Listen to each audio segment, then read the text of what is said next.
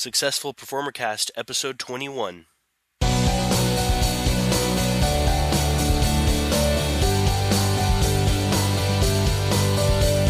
This is the show that interviews one full-time professional entertainer per week with the goal of inspiring and equipping those who are working to make the leap themselves.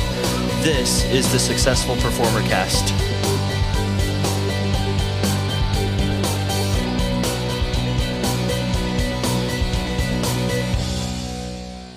Hey everyone, this is Chris Shepard, your host. Thanks for listening to the Successful Performer Cast, the show that interviews successful entertainers to inspire you, our listeners. Have you joined our email list? This is a great way to be notified every time a new episode breaks. Go to successfulperformercast.com to sign up today and never miss an episode. Also, I'd love to know what you guys are thinking about the show. Please feel free to participate in the comments on the show notes pages. You can find those at successfulperformercast.com. And also feel free to drop me a line. You can reach me through my email at ks@successfulperformercast.com. So please drop me a line. Let me know what you guys think. Now, let's get to the good stuff.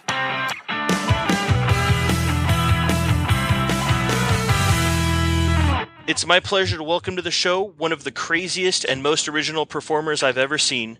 Bizzaro is a stage magician living in Las Vegas. Drawing inspiration from acts like Penn and Rudy, Coby, he's performed coast to coast, appeared countless times on television, and has worked with the likes of musicians Loaf and Cantor. Bizzaro is very skilled in constructing strange and unusual props for his act and the acts of others, and also offers creative direction and coaching in general for others' acts in order to make them better performers. To him, normal is just a setting on the dryer. Bizzaro, I'm absolutely thrilled to have you on here as a guest tonight. Well, thank you for asking me to do this. My pleasure. Hopefully I can add something to it all. Hey, I bet you can.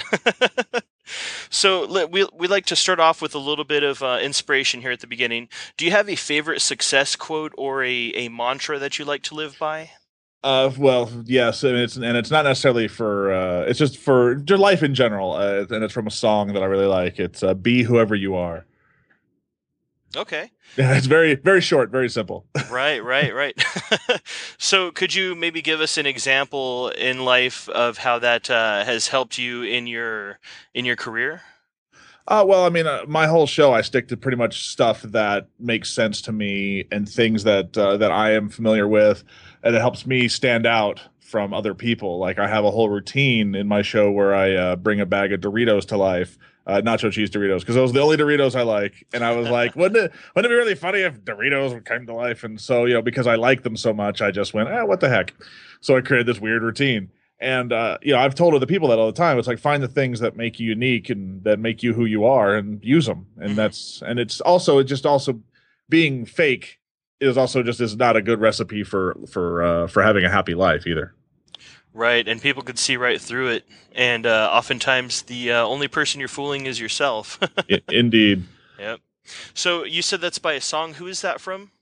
It's the lead singer of the band Cowboy Mouth out of New Orleans. He had some solo albums, and that was the name of one of the songs that he put out on one of those albums. Cool. Love it, man. So, Bizzaro, could you bring us into your journey into how you discovered magic or how it discovered you? It was a dark alleyway and it found me. No. Oh, no. Yeah.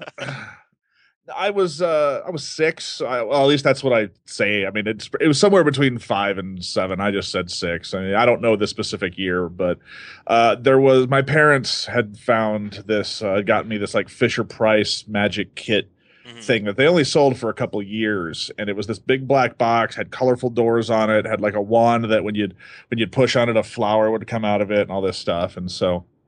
It was a really, if you look it up, if you look up Fisher Price Magic Kit, you can find it. And they had a whole magic series that was popular for a while. And it was it wasn't close up. It was all kind of parlor stage based. It was all to encourage standing up and performing. And that's what I blame for getting me into it. Wow. Was that. And then I just kind of kept going with it. Yeah. That actually sounds kind of familiar because me personally, I also got a magic set. But did that have something with like a magical drawer that you would put something into and slide it through the thing and it would vanish or something like that? Or Yeah, it was on the side, a big yellow slider drawer, and then there was also the colored doors at the top. You could move the floors, like you could make something move from the red door to the blue door, and sometimes if you move the little levers right, it would fall down into the drawer box in the bottom. So you could be like, "Look, it has vanished from all of the doors, and look, it's down here at the bottom somehow." I have to say, I think you are sending me on a scavenger hunt. I'm gonna have to go find one of those and reclaim it somehow. Some company, I remember seeing it like a Hobby Lobby of all weird things, was they had somebody had remade it to look like a castle. It was weird. It wasn't Fisher Price. Somebody had taken the design and just remade it into like this cheap plastic castle. And I saw it and I went, "Oh, that's weird." Oh man. Yeah, that sounds pretty awesome. So, But the weird thing about that kit is the two of my close magician friends back in Texas, we all had that same kit. I mean, this thing I think was instrumental in affecting a lot of people at a young age. mhm. Yeah, yeah. So, how did your act develop, or whatever? Did you ever have like a quote unquote real job? Not really. I mean, Okay. everything I've ever done, I've tried to stay in the entertainment business. The closest thing to a real job I ever had was working in a magic shop, and in my opinion, that's not a real job. Yeah, I can see what you're talking about on that. Yeah. So, how did you make it work for yourself? I mean, you're clearly making a living doing what you're doing. I moved to Vegas 5 years ago. I just kept at it. Like I started working a really niche market, and in originally where I'm from is Texas, down in Dallas area. And I like to work bars and nightclubs and live music venues. And, that's not exactly an easy venue to work. But since I was 16, when I was 16, I started working down in the bar scene in Dallas, doing stuff between bands and everything. And that's what I always liked doing. And Right. but it's very hard to make a living in entertainment wise in a place like Dallas or the South in general, especially if you're a weirdo like like me. Yeah. But yeah, no. When I moved here, things picked up quite a bit. I made better connections. I got on more stages. I got in front of people. I created a few products that people liked, and it just kind of went from there. But I mean, I had some.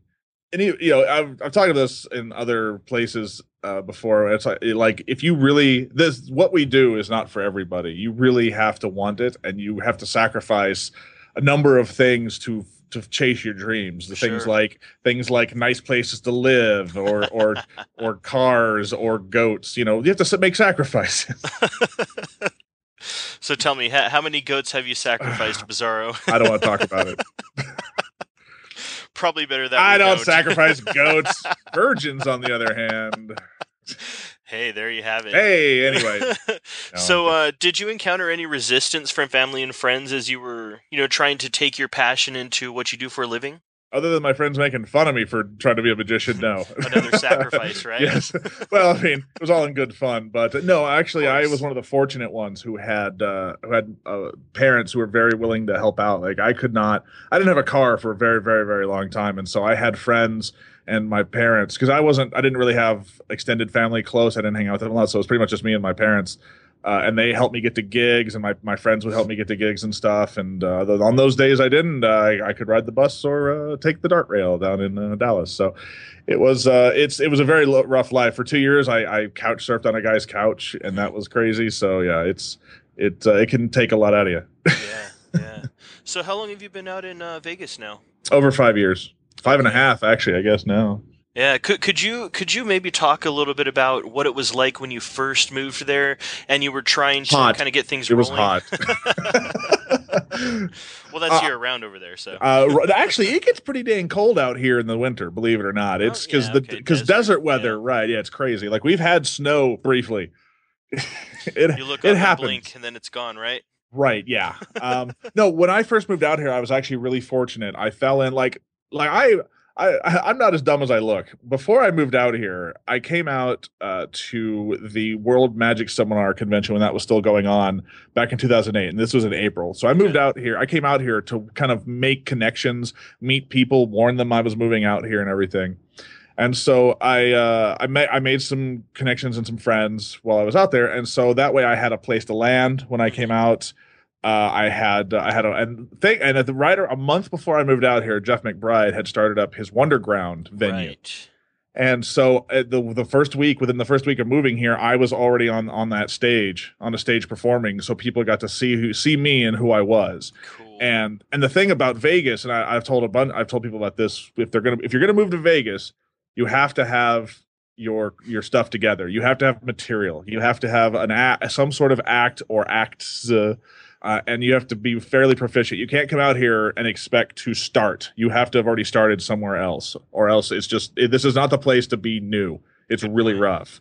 And so thankfully I came out here with all my silent stuff. But because the venue, like the vibe of Vegas is much different than the vibe of Texas, my stuff evolved very fast because Wonderground at that time was every weekend. So I got to perform every weekend and cut out stuff that didn't work, bring in things that did and everything. So I was very fortunate to have that opportunity. Wow. Yeah. Or lucky, if you want to call it. Luck, fortunate, whatever. Well, yeah, but they do say that oftentimes luck is where preparation meets opportunity, and you were obviously prepared.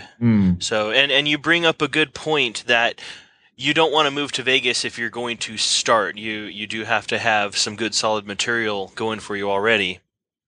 Right, and you should, I mean, if you move anywhere, you should have material, even if it's not Vegas, but Vegas especially, but you should really go somewhere where you can walk in and just be like, hey, how's it going? I'm new here. Bam! And they're just like, holy crap, where'd this person come from? There you go. So I guess another way to put it is the best place to start if you are starting out would be right where you are. Indeed. Nice. So I would like to hear from you.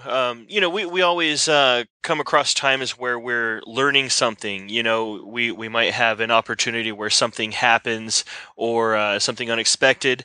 I was hoping you could maybe tell us about a failure that you've had. I don't ever. I mean, it's hard to say because I don't look at something as I don't ever see things as a complete failure because Right. You learn more from your failures than from your successes, and I'm not somebody who gives up. It's like, okay, well, let's try again. That didn't work. Let's try another method. So I mean, I've never had any major failures. I've had things that didn't work out, but also I don't see them as like life crushing failures because. Right, but failure is too strong a word, in my opinion. So take us into a particular learning moment that you've had then. When I first moved out here, I was doing my own show at the Harley Davidson Cafe, and it was rough because the venue didn't want to help us. They didn't want to help us advertise. The only advertising we had was out front on the street with us doing street magic and stuff. And because of, I mean, sometimes I was doing a 45-minute silent act for two people, and that was hard. That was very, I would not consider that run a success. We had a 3-month contract, so they couldn't get rid of us. But I learned a lot from it. But it was definitely not what I did not walk away going, all right, we rocked it, woohoo! That was great. Yeah. So in a situation like that, yes, I mean, I can definitely say that was a downfall. Where it was like, oh, this town sucks, because small shows suffer hard here, and we learned that the hard way from that. And so, but I walked away and went, okay, well, I know what not to do. Don't do shows at restaurants because they don't care. They don't need you there. Right. It's funny because it's one of the things I do is I work restaurants, and it all depends on your material and your character and stuff too, doesn't it? Well, in Vegas, it's different than other places. I say this all the time. If you're in Vegas and you say to somebody, what do? You say, I'm a magician. They look at you and they go, oh. And it's like you've told anybody anywhere else in the world you're an accountant.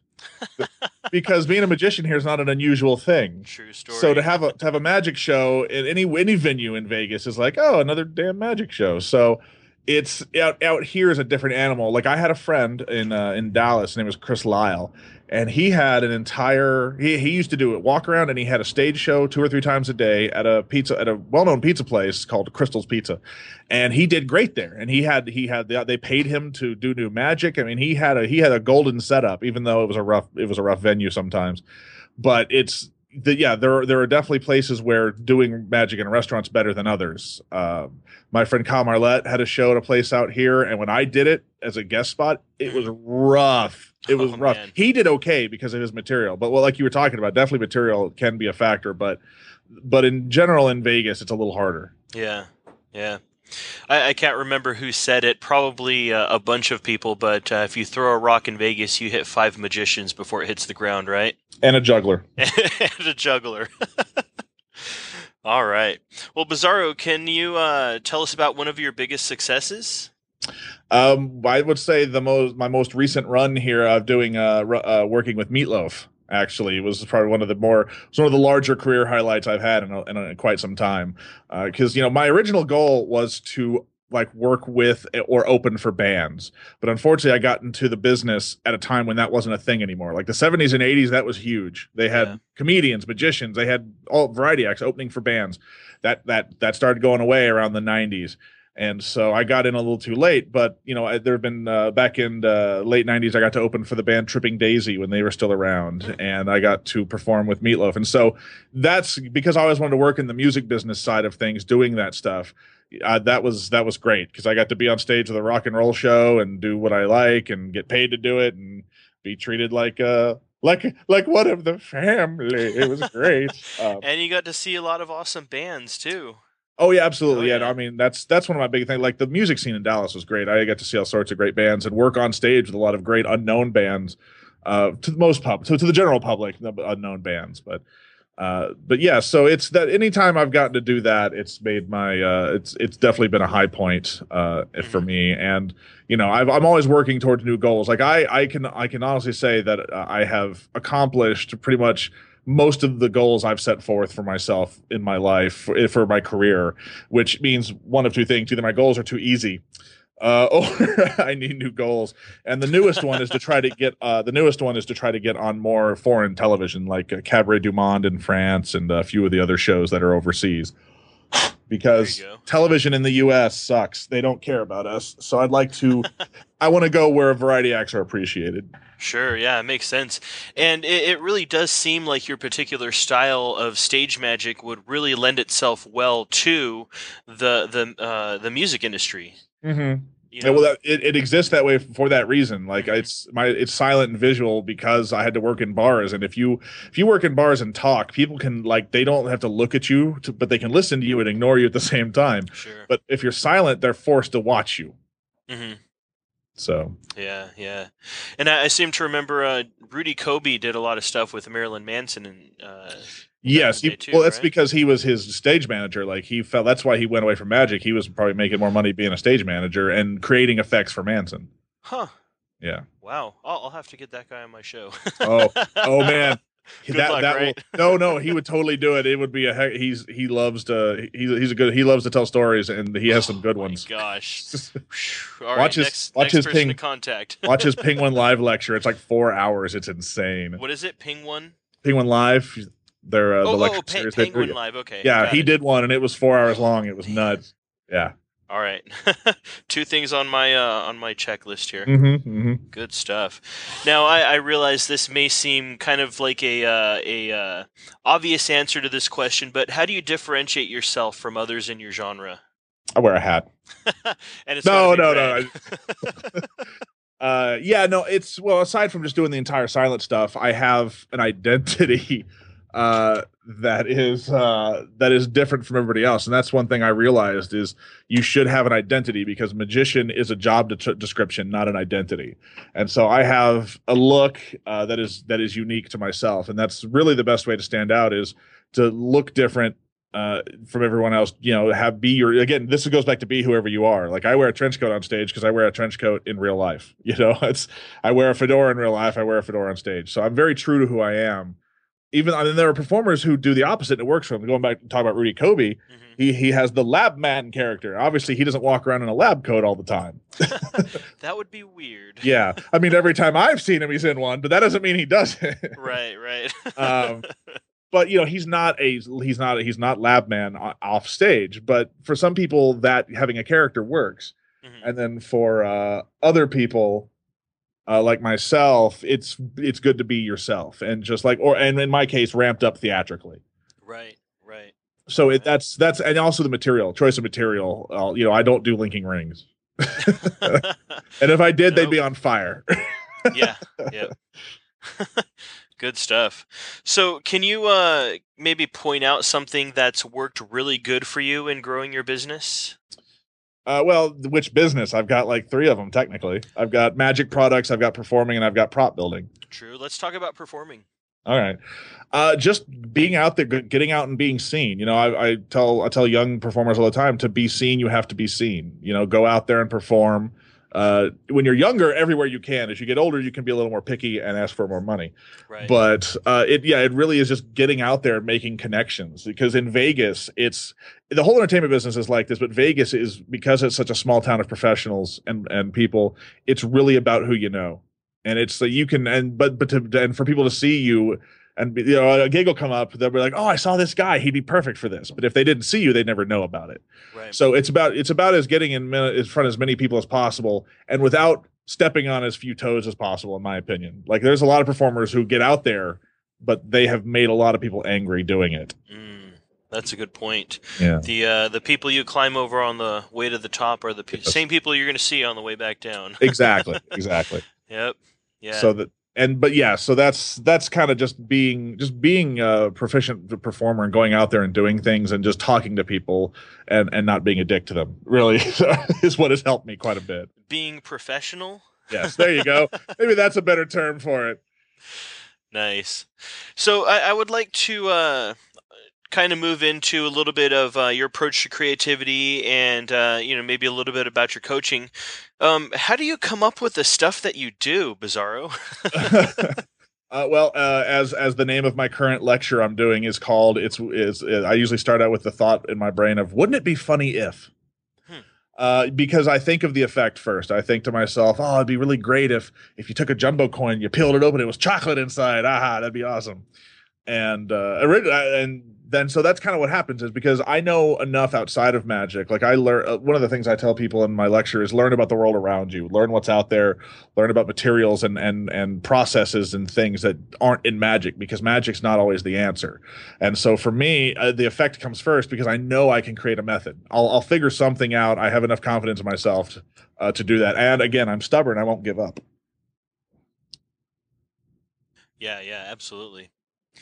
So are there any exercises that you use to boost your creativity or, get your mental juices going? I get in the shower. and you sing and no. There's a few places, like, I've noticed there are certain times I tend to create ideas, like I'm more creative than others. And one of them is the shower. I've created a lot of things while I'm in the shower. And sometimes I've had ideas right as I'm going to sleep or right as I'm waking up. And, I think you should be aware, not necessarily go to those places to be creative, because creativity just strikes you whenever it wants to. Is that you can't just sit down. You can sit down and write and think up ideas. But when true creativity hits you, it's just whenever it feels like it. And so I always tell people, be aware of where you're creative. Pay attention to that, so you're more open to it and you won't fight it. You'll just be like, oh, great. Okay, I got this. And then I also have, I always have a pen on me. I have scraps of paper, and, everybody's smartphone has a notepad. There's no excuse to not jot down ideas when they come to you, because you will forget them. Right. And the fact that everybody has their phone within a foot of them at all times these days. Yes, which makes me angry when people don't answer the phone when I see them living on it. It's like, I know that phone is sitting next to you and you're ignoring me. That's a good point. Wow, I hadn't thought of that. So when you coach people on their acts, what would you say is the most common issue or obstacle that you encounter? Being a magician, thinking like a magician, because magic is very incestuous. Like, if we see something, we go, oh, that's how it's done, and we do it. And there's a lot of, I see acts all the time that are spend 30 seconds showing a silk. Mm-hmm. I'm like, yeah, people got it was empty though, within the first 5 seconds. I mean, obviously, it's like, oh, I see why you're doing it. So your arm can disappear behind your back to steal something. I got it. Mm-hmm. But it's just being unnatural, having your props not make sense, not connecting with the audience in any way.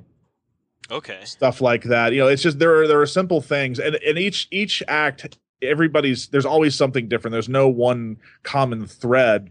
But generally, a lot of times I see an act, I'm just sitting there going, it's like, you're thinking like a magician, because that's what you know. And sometimes, and if you watch the guys who, if you watch the performers who are famous for what they do or well known, I don't even mean magicians. I mean everybody, comedians, jugglers, actors, singers, whatever. You look at them and see what they're doing, and then look at what you're doing and see why you're not doing why they're there and you're not. Hmm. So what would you say are some good ways that you can better connect with your audience? Well, it depends if you're a talking act or a silent act. Like Hmm. if you're a silent act, generally you want to use like I have a creativity exercise kind of or a way of thinking that is if you give the audience a little bit of truth, they believe a great big bunch of BS. Like they will follow you down a giant lie if they have one tiny hook. It can be the tiniest thing. They have they have a little bit of a hook, and that hook can be anything. It can be a concept. It can be a prop that makes sense. Like like everything in my silent act is something people have seen. It's not. I don't whip out anything they've never seen before. Right. They like cups and balls. If you're gonna do cups and balls, use solo cups and then a ping pong ball because beer pong, everybody knows what that is. I'm not saying everybody should do that. I'm just saying use stuff people know or recognize, or tell them, give them a reason while you're using them. Be like, these were handed down to me through my generation of performing family. These are heirlooms. It's blah blah. I mean, and that, mind you, that could be cheesy depending on who you are. Hmm. But if you give them a hook and a reason for a prop or a concept to exist, it really helps, and that helps in talking as well. I have a friend who is a steampunk magician out in California, and all his stuff. We say mad scientist, but mad in the case of he's just kind of like screw the laws of the proper laws of nature. Let's just do it. He's not like crazy. He's just more like carefree, but carefree scientist doesn't sound, as funny. But he actually talks about real things in science. He talks about Schrodinger's cat. And he explains it to people. He talks about this thing called this science is called Delambre and teleportation. So people are like, oh, okay. So it's interesting the different ways you can go. You can help people understand and be with you, because if the audience is with you, they're with you. Yeah. Yeah. Is curious, is that William Draven you're talking about, or No, Dino Stats. Dino Stats? Okay. Yeah. Okay. Yeah, William Draven is more sideshow more than anything. Right. Yeah, I've seen him a few times over there in the museum and Mm-hmm. doing his thing. So could you tell us maybe one thing that people could do right now that would make a big difference in their performances?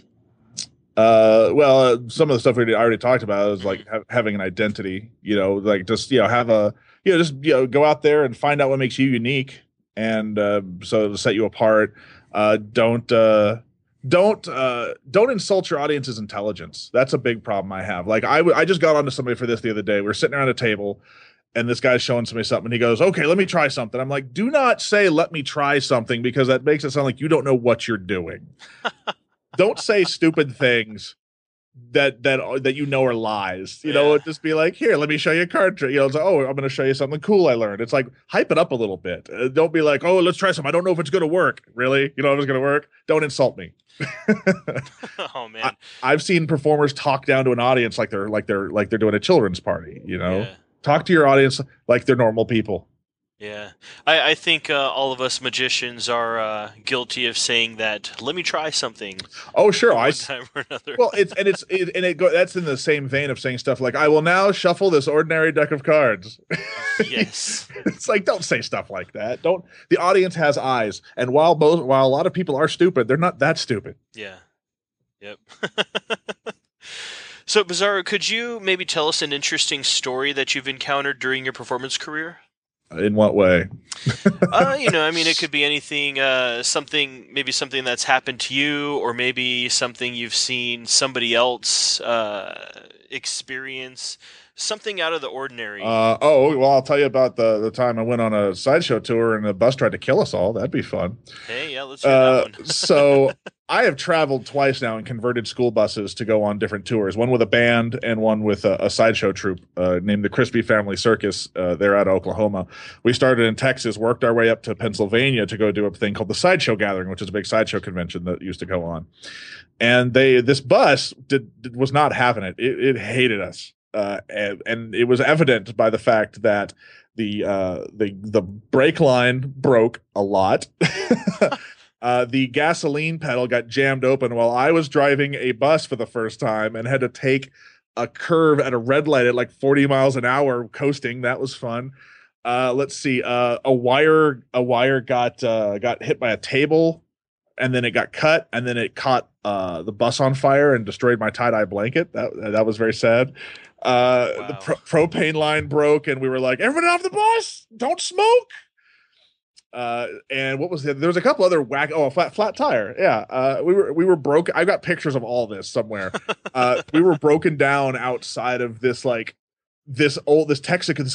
Texaco station that was being used by squatters and homeless people. And we were sitting there going, why is there underwear everywhere? It was the weirdest thing. And so we eventually made it up to Pennsylvania way later than we planned on. And we considered making shirts that just said Death Trap 2007 tour, because that's what it was. The fact that none of us died was a miracle. Oh my gosh. And that's the joy of touring. I bet. How many of there were you? Let's see. One, two, three, four, five or six. I think five. Okay. Yeah. Well, like the other time we tried to go to we were going from Texas to Las Vegas, Nevada to do a wedding.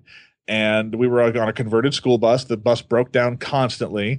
And we broke down, ironically, finally in Las Vegas, New Mexico. Ha ha. Hilarious. There was 8 of us on this bus. And it was hilarious. And apparently they decided that if we break down somewhere in the middle of nowhere and they're forced to eat somebody, I go first because I must be magically delicious. So that was, yeah, exactly. So I mean, and I'll tell you, some of the best stories come from doing long tours, because people get bored. They start messing. Like I did 3 months in the Grand Canyon, and by the end of it, we were getting punchy and just doing crazy stuff to amuse ourselves on stage. Wow. Yeah. What was one of the crazy things that you did? I myself, I didn't deviate much. It was the stuff I convinced other people to do. You were the instigator. Oh man, always. I'm the idea guy. Because dinner theater, I don't know if you've ever done dinner theater. It is rough because people generally won't applaud because their hands and mouth are full of food and utensils, Okay. and they don't care. Yeah. They really don't care. And so there were many times where I felt like I was being paid to rehearse. But one of the times, so there's a song called Silvery Moon. It's a kind of a westerny tune. And 2 of our actors would go out and dance around. And me and one of the guys got this idea. So there's a line in the song that says like something about a spoon. I don't know. I forget the line. But he had a spoon in his back pocket. They're dancing. And all of a sudden he says something about something spoon. And he pulls out this spoon, holds it up for the girl and goes, "What, you mean like this?" And they both freeze, totally forgetting. Like this girl seldom broke. She broke hard. And they're both standing there for what felt like eternity. And he's like, "You want to keep going?" It's like, we're supposed to be singing. And she's like, "Oh," and they go back into the song. And I'm sure the audience could hear me and the tech crew laughing so loud from the back. We could not help ourselves. It was fantastic. And so yeah, you have to amuse yourself, man. It's just what you do. Of course. And that's the kind of story I was talking about. Yeah. Talk to anybody who worked on the World's Greatest Magic show when it was here in Vegas. They've got some weird stories. Right. A few people when they the Illusionarium, John Shaw, the guy who's the head tech stage manager type guy out there. Mm-hmm. He's got some wonderful stories of screwing with Jeff Hobson and some of the other guys. John Shaw, huh? Yeah, John Shaw. He's a sideshow magician performer guy who's lived out here, but he's from New York, and he's like he's seen when Vegas was good for magic. Right. So. Oh man. Whew. Well, thanks for sharing those stories. That was kind of like a story broken off onto another story kind of thing. Yeah, I do that. I ramble. I'm sorry. No, not at all. It's good fun. Well, looking at your career so far, would you say that you've made it? I would. There are people measure success is subjective to each person, and of course. And while one person would look at my life and not think I'm successful, I feel that I am. I feel like I can support myself and my wife in a 2-bedroom apartment by ourselves. To me, the fact that I have more than 1 0 in my bank account amazes me. So yeah, and with the fact that I can live comfortably for the first time ever in a long time, and I get to perform, do what I want, and make my own hours, and I can also, help other people. I feel successful, whether or not, but again, there's people who would look at me and be like, "Oh, you live in an apartment? That's not success." It's like, bite me. Yeah, and then you ask them, so what time do you got to get up in the morning for work, huh? Right. Well, I'm even talking about other performers. Oh, okay. There are other, yeah. But yes, no, for sure. It's like I used to date girls who like wanted me to be miserable too, and thought I should get a real job, and I was like, no, that's not going to happen. Yeah, for sure. You be miserable like the rest of us, young man. Yeah, and wear a suit. Well, only if they pay me. Yeah, there you go. Well, is there anything you would have done differently up to this point? No, because everything good or bad leads you to the point where you are. Okay. If you believe in that time travel stuff, one minor incident could throw your entire life out the door. One flap of the butterfly's wings, right? Yes, thank you. Yes. So what's your favorite part about being a magician right now? Right now, I don't know. Right this very second. It could be I don't know, in general, I guess. I don't know. Well, no, I all the time, I ask people, because what gets you into magic and why you stay are two different things. There's when you first get into it, it's because it's cool, or it's like or it's because you weren't hugged enough as a child, whatever. I don't know what your reason is, but when some people get into it for power, some people are like, I feel powerless, nobody pays attention to me, I will have this power that nobody else will have, it'll be amazing. And then you eventually stay in it. Like for myself, I stay in magic because I genuinely like entertaining people and making them happy and screwing with them at the same time. It's the same reason I like to work in haunted houses too. So, yeah. But that's for me. The reason is I genuinely like to entertain people, and I like to create. I like to make art. That's my main goal. Like when I release magic products, my reason for releasing it, like money is maybe the third thing. Like money is never my reason for releasing things, product wise, and performing too. Like I've done things for very little money because I believe in them, or I really really wanted to do them. Like many of us have, Mm-hmm. But it's just I just really enjoy being a magician. Like I love magic. I don't like all the magicians I know, but I love magic. It's a great thing, and it's a problem solving thing. Like it's the same reason I do video editing and graphic design. For me, I love the aspect of going, okay, how do we make this happen? Mm-hmm. And that's one of the allures for me. Okay, you just like being creative. Yes, it fills me with great joy to create things. Awesome. So could you recommend a resource that you always use to our listeners? And this could be anything from an iPhone app to, good old paper and pen. Oh yeah, sure. I've got if we're talking about apps, there's a great app that I actually became a beta tester for because I liked it so much. It's called Go Button, and it's a way to run it's a show queue program that is cheaper than show queues because they're damned expensive. And this one's like $20, and they actually have a lot of cool features, and they work with a lot of the wireless remote controls that are out there, and you can customize the remote to it, so you can choose what buttons do what. And so for me, being able to run my own music because I am a silent performer is actually much easier than having somebody else try to remember a bunch of cues when they don't know your show. Yeah. And so for me, I use that extensively to be able. And the nice thing is the remote system I use, which is called iJet. You can tether multiple remotes to the little dongle, the plug-in thing. And so I've got probably about 3 remotes in my show spread throughout the stage because there are times when I have to be holding a prop and I can't go to my pocket. So I have to be able to activate it from the prop as well. And that comes in really handy. So those two, with those powers combined, it's made my life a lot easier. Wow.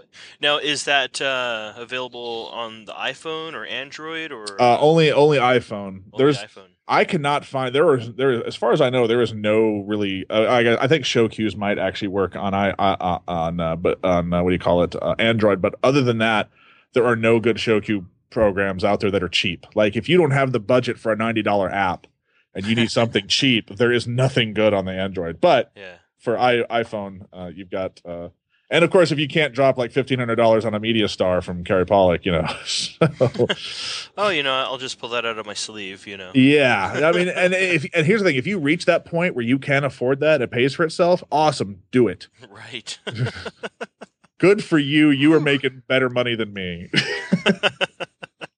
Wow. So that sounds really really cool. That app. Is there anything else that you need to use with it? Well, I mean, you have to be able to plug it into a soundboard, but Okay. or yeah, speakers or something. Other than that, no, it all runs right off the. And on the iPad, it even has a sound effect board. So if you have a sound person who knows your show, Yeah. you can just hit it and let it go, and it'll fade things. It'll do what's called ducking cues, where if like you hit this one, it'll silence other tracks, and it is a really good program. And I got involved early on because I was like, hey, because I did some feature requests, and I said this is great, but the remote functions to be better. I'd like to see this. If you need a beta tester, let me know. So he threw me on there, and I've helped them debug it quite a bit, and it's fun to be able to do that. And be, I like using technology stuff. Like I use Photoshop and Premiere quite a bit to make my own, because I make all my own videos and stuff. So, yeah. Yeah, and they're pretty good actually. I mean, is it your demo reel where it keeps showing like the screen and the cards, and you're kind of panning into the cards and stuff like that? That was that's an old close-up video I made about 5 years ago just for fun. It was never intended for anything other than just for the heck of it. But yes, I plan on. Sorry, I got distracted for a minute. Oh, that's all right. Shiny objects, right? Yes, Shiny. indeed. My wife was showing me something. But yes, so I don't know, what was I talking about? I just totally got distracted by something from Jurassic Park. I apologize. Them Velociraptors, man. No, we're no, talking it about was your close-up video. Oh, right, yeah. So it was made for fun. I've considered remaking it, but I'm not a close-up guy. I don't advertise that, so it's not something I focused on. Okay. Got it. And one more time, what was that app called? Go Button. Go Button. Yes. Awesome. I will link up to that, by the way, in the show notes. Oh, good. And that will be, you'll be able to find that at successfulperformercast.com/Bizzaro, and that's Bizzaro. Yes. So make sure to clarify that. Yeah, thank you. Thank you for spelling it right. I've seen some spectacular misspellings of my stage name. Yeah. We're gonna have the comic artist come up. I don't know, a little bit later, and that's Dan 2 hours, Ferraro. right? Yeah. Yes. Well, that's the thing. I didn't know. Like when I was a kid, I was 13 when I came up with that stage name. I had no idea how to spell it. I didn't know there was a Superman villain. And I don't think Ferraro had started his series yet. I don't think he had. I think I think that came out just slightly later. But yeah, when I found out the correct spelling, I went because I remember thinking to myself, how is this spelled? Is it 2 Z's or 2 R's? Yeah. And I was a fan of ZZ Top growing up, so I always liked their double Z. So I went, I'm going to do 2 Z's because my parents are hippies. Perfect. And instead of the spinning guitars, you have the spinning eyeball. That's right. Yes. It fits perfectly. Yes. We're very close, but not. I'm grasping at straws here, Bizzaro. Come on, nah. Throw me a frickin' bone. Right? Preferably the one from your fish tie. Right, yes. So recommend 2 books for us, if you would. One performance-specific, and one outside of performance, maybe like a business or a self-development book, if you would.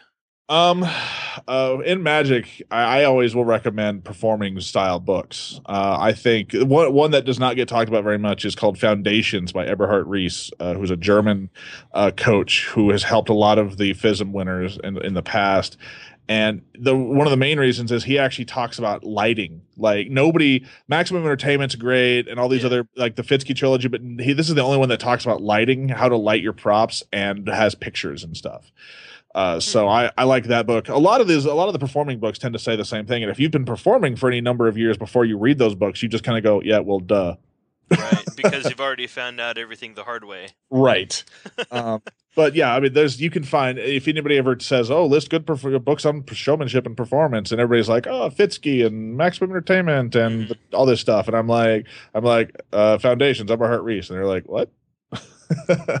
And then there's I don't read much outside. I'm not a reader. I've never been a big reader. However, there is some books I know of that I can. There's a book called The Tipping Point. Are you familiar with that? I have heard that one. Is that right? I don't remember the artist. I'm sorry, I don't remember the author. I want to say it's. Oh my gosh. I want to say Malcolm Gladwell, but I'm if not only sure. we had the internet directly in front of us. I bet we could figure it out, which we're somehow. Skyping through the internet. Yeah, it's amazing how I'm just gonna look it up real quick. It is Malcolm Gladwell. Malcolm Gladwell. Yes. I had to wait for my browser to come up. Yeah. Eating now up all this bandwidth. yes. The one thing, like, there's a concept in there that actually applies to magic quite a bit, and it could be for anything. It could be for your performing, it could be for your business, it could be for anything.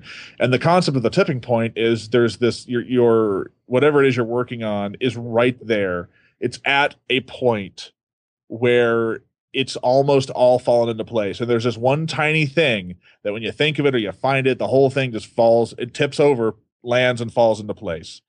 And I've had that happen for me in my shows. And the thing is, like, I always knew the concept, but never had a way to describe it. And when somebody told me about it, I was like, yeah, that sounds awesome. We'll go with that. And so, yeah, the tipping point, I think, has been recommended quite a few times to me. And the concept, as it was explained to me, seems right as well. Mm-hmm. Awesome. So The Tipping Point by Malcolm Gladwell. Awesome. And these books also will be linked up in the show notes. Now, Bizzaro, could you go ahead and give us one piece of parting advice for our listeners? Oh, man. Don't eat too much bacon. No, I'm kidding. And, the bacon always you eat want, Oreos, it's awesome. right? Yeah. No, man. That is... I have to be careful with that trick because I remember when I came up with it, it was like, I need to stop buying Oreos. This is bad. You'll notice that a lot of my magic is food-based. I go with what I know. Including the glue, right? Yes, of course. Going back to the second grade, of course, yes. Right? Yes. I was just talking about this with somebody the other day. When I was in kindergarten, the teacher told a kid, don't eat the paste. And I'm sitting there going, why would you eat the glue? That seems silly. Yeah. And I dipped my finger in and I tried it. I went, okay, why would you do this? This is retarded, kid. Don't eat the paste. That's weird. Huh. Sorry. Wow. Probably the most, dare I say, normal thing about you? Well, I have said I am the white sheep of my family, so. Wow, your family must be very interesting. Well, they are. Parting advice, I mean, I have a lot of the advice I could give has been said by numerous people. If as a performer, if you're just starting out, go and perform everywhere you can. When I was younger, I performed in a women's correctional facility family day. That was weird. Perform all sorts of places if you're an older performer. So, maybe take some acting or movement lessons because I've seen some performers who could use them. But honestly, the big good piece of advice is what I've already given: is be whoever you are and don't be a jerk to people. And we come full circle. Yes, it's a beautiful thing. Well, finally, tell us where we can find you online. Plug your services and any products you might want to plug. Sure. My main website is smapdoodah.com, and if you don't want to figure out the spelling of that, you can go to opticalillusionist.com, or if you want to be funny, you can go to my website is hard to spell.com. Did you really register that domain name? I did indeed. That's awesome. And that's my main website, it's been recently redesigned as of this year. That's another thing. If you're gonna, you want to look professional. So if you can't do it yourself, if it doesn't look like everybody else's website, if it looks like it was made in Windows 95, shill out some money to have somebody else make something nice for you. Video, graphics, everything. Because I see people who get stuff cheap because they just don't want to spend the money and it looks like it. And there's a phrase I see online and it's what is it? Good work isn't cheap. Cheap work isn't good. And and the other one is, if you think hiring a professional is expensive, wait until you hire an amateur.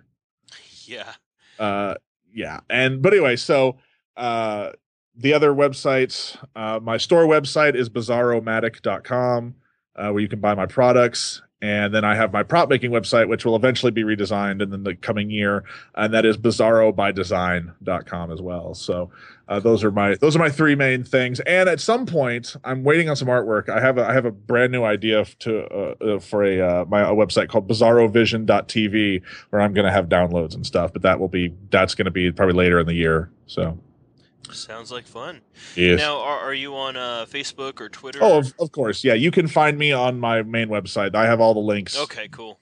Yeah, because I'm on YouTube, Instagram, pretty much every name. You can find me if you just type in Smap Doodah to most social media, you'll find me. Right, and that's SMAPPDOODA. Right. And Okay. if you want to know the story behind where that word comes from, go to the miscellaneous section of my website. There's a link that explains the whole thing. Perfect. Well, Bizzaro, you've shared all kinds of great information that our listeners can use to help grow their performance businesses. Thank you so much for joining us tonight and sharing your experience. My pleasure. I was happy to be asked. Hey, have a wonderful evening. You too.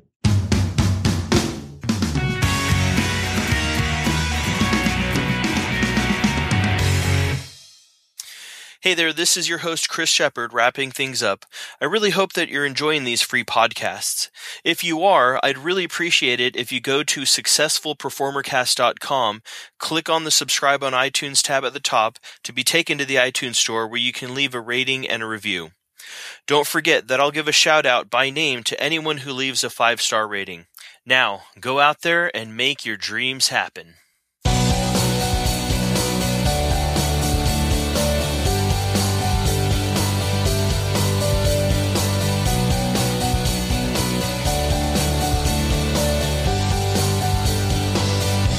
Yeah, that sounds awesome. We'll go with that.